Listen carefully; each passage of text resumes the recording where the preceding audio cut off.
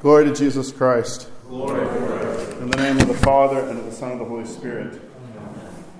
We have come to the midpoint of Lent, the Sunday of the Cross.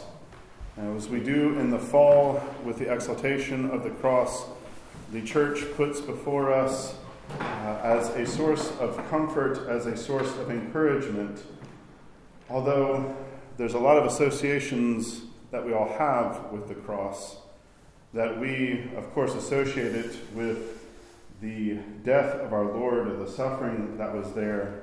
But as we've heard in all of the hymnody, that suffering was meaningful suffering, that it was because of, as we talked about this morning, and the resurrection, and our Christ as the one with authority over the living and the dead, that the cross stands, as it did just a moment ago, in the place of the Gospel book, as we take it from the proskunidi table or the table of oblation, to bring it over to the altar before the service, and it is venerated and is treated like the Gospel, and then it is brought out for the faithful to venerate. And on the Sunday of the cross, that is the cross that you venerate, because you don't venerate, the priest does not present a cross for you to venerate, because the cross is before us. The cross encapsulates the entirety of the gospel. The cross is, and it stands as a symbol, not just what can be a kind of narrow view of just the shedding of his blood and expiation. All of these things are all interconnected, because the entire, as the Church teaches us, and as we see throughout the liturgical year and the feasts of our Lord, that the cross is woven into the very fabric of our Lord. To look upon him and to not see the cross is to not see our Lord. The cross doesn't stand as just a symbol of suffering or of torture or shame, as it was in the world in which our Lord walked, but it stands for us as a symbol of triumph. It stands for us as, in the midst of our own struggles, our own attempts to be faithful, our own struggles against our Goliaths, as the one hymn is talking about David and the days before, and Israel conquering Goliath, that we have the cross to conquer our own Goliaths.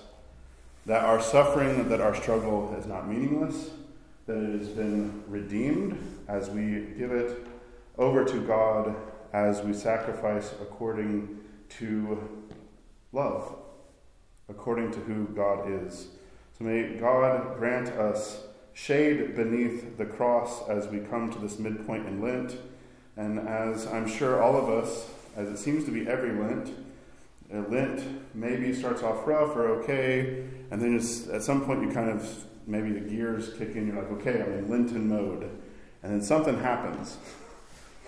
Something throws Lent off, or Lent goes into a different gear in opposition to you, or something like it just, something falls apart. Something that just, like Lent, really brings it on. And so we have before us, if that is happening, encouragement that in our suffering, Christ understands, knows, as the epistle reading for tomorrow, that he has sympathy for all that we struggle with, because he himself was one of us and struggled alongside of us and struggles alongside of us to this day.